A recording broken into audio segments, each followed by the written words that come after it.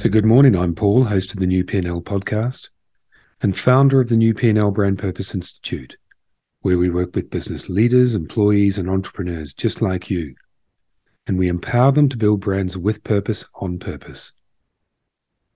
And just before we get into the podcast itself, a quick promo of our Mindset and Momentum 1-hour micro workshops, each of which focuses on a very specific part of the characteristics needed for the future of business and of leadership. And our first 4 micro workshops are heroic versus transformational leadership, building a brand with purpose on purpose, the creative and curious leader, and are you powerless or powerful? And if you'd like to learn a little bit more, then just check out the links in the notes that accompany the podcast, or go to principlesandleadership.com and find them in the menu. In this week's delayed episode of the New P&L to the Point, I'm going to pick up on a point from a discussion I've had with someone in the last couple of days for one of the projects I'm currently working on with the New P&L Institute. The project is a piece of research for the UK Creative Foundation. And the UK Creative Foundation is looking at barriers to entry for those communities who are underrepresented in the UK's creative industries. And the research is a qualitative piece of research, and I'm speaking to around 60 CEOs and students and senior leaders and managers and academics, all of those working across organizations within the UK creative industries, who are trying to increase diversity, inclusivity, and representation. And yesterday, as part of this project, I was speaking to a senior leader in a sector of the creative industries that still remains quite traditional and quite resistant to change.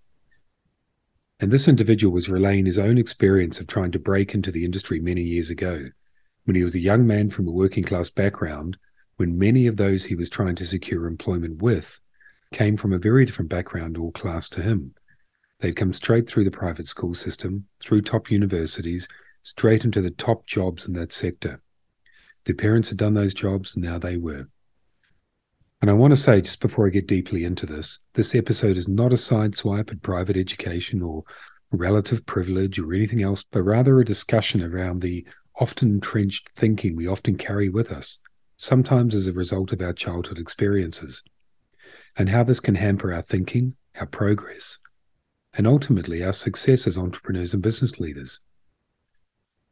So in this episode, I want to explore survive thinking versus thrive thinking, where it might come from, and how it might affect both our decision-making as entrepreneurs, and just as importantly, reaffirm and inadvertently perpetuate many of the barriers we have to truly realizing our potential as individuals and as business people. So let me clarify first what I mean by survive and thrive thinking for context, just in case it's not clear.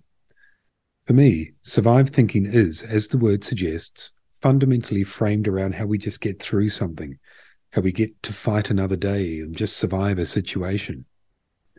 Thrive thinking, on the other hand, is how we take the most from any given situation. Where we see opportunity rather than challenge, how we assess and take on risk in that moment or in a business and so on. Seeing, as the word suggests, the opportunity to thrive rather than survive in any given situation.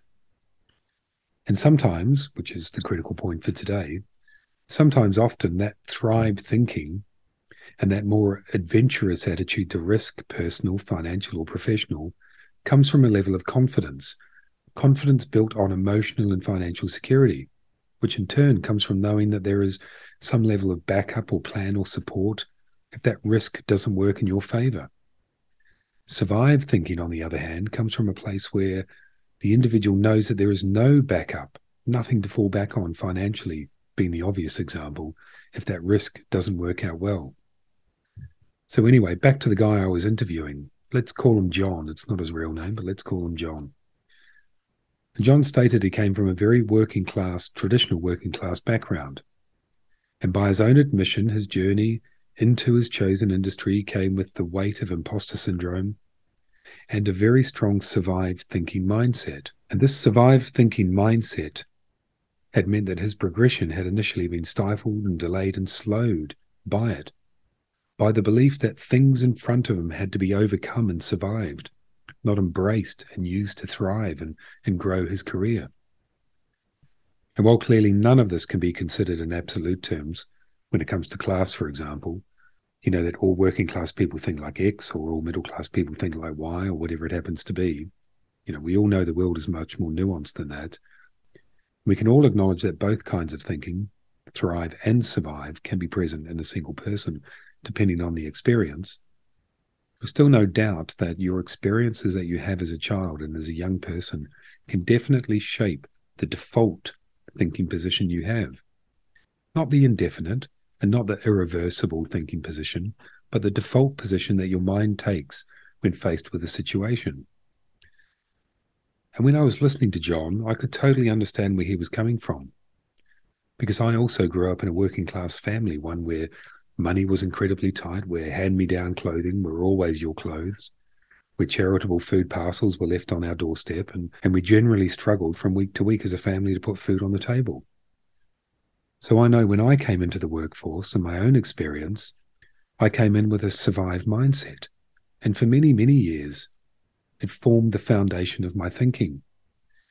And in the past, I would look, often with a potent mix of jealousy and admiration and frustration, at those colleagues who just seemed to be able to effortlessly take the best out of a situation, to take the risk, to jump into it, and more often than not, at least as it appeared, to thrive as a result of it.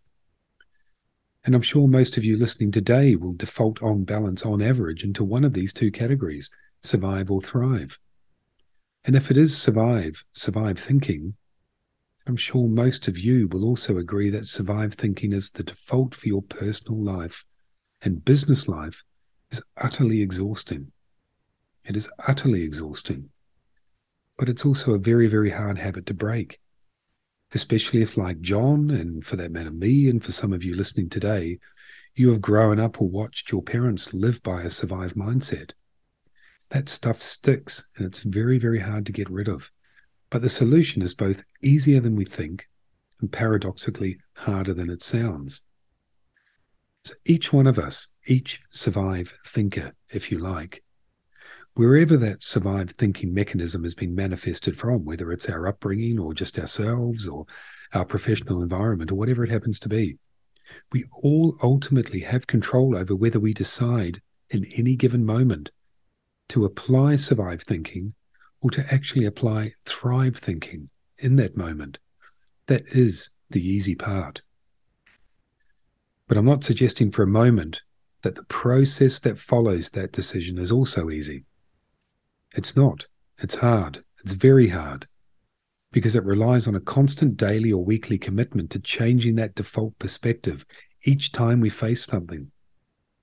Asking first, how do we approach this in that moment so we see it as an opportunity to thrive, to use it to move us forward or upward rather than an opportunity to survive?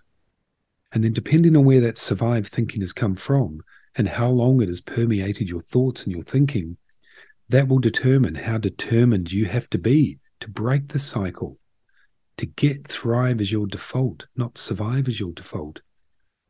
And I am still frequently fighting it in my 50s, but I'm still determined, equally determined to fight it and to get to the point where thrive is my default, my natural, my first thought and inclination. And I'm very, very slowly getting there. And as an entrepreneur, you again have this paradox where you want to thrive, you believe in better, you believe in a better tomorrow, but you still have this niggle of survive thinking in your head. And it is a constant daily battle. But we can get there by just working through this process day after day after day, being conscious of it and focusing on thrive, not survive. And even the fact that I continue to deliver the new P&L, continue to build this business, continue to believe in it and its future, means that this is working and it's happening. It means that I see in those many challenging moments that there is an opportunity to thrive within them. And it means that my default is becoming thrive and not survive. And it is constant attention, and it is not easy. But then who said life was supposed to be easy? Who said business was supposed to be easy? Who said anything was supposed to be easy? We have to work to develop ourselves and our minds and to be better every day. And moving from survive to thrive is part of that process, to be a better me or a better you. So my question to all listeners today is this: is your default thinking, and be honest, is your default thinking framed around survive or thrive? How conscious of it are you in terms of the way it impacts on the way you assess risk, the way you assess opportunity and decision-making in your business? And if it is framed, or at least leaning towards, survive rather than thrive, what, in your view, are 3 things in your business that would start to change tomorrow if you committed to taking concerted and consistent action on moving your thinking from survive to thrive, even just a little bit at a time? What are the challenges that you currently have within your business that you would approach with new thinking if it was based on thrive? What are the opportunities in front of you that need a fresh perspective?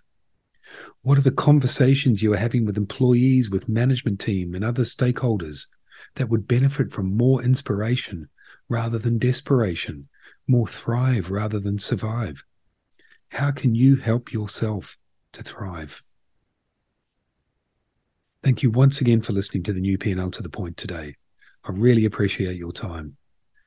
If you've enjoyed today or any of the other episodes, please do take a moment to rate us or review us. It all helps with our ratings and our rankings. And please join us next week, where we have a very special guest discussing the overview effect and how it impacts on our perspectives and our decision-making in both our professional and our personal lives. Check out the overview effect, search for it, have a look at what the overview effect is, and then join us for our conversation next week. So finally, I'm Paul, host of the new P&L. Thank you once again for listening, and have a great day.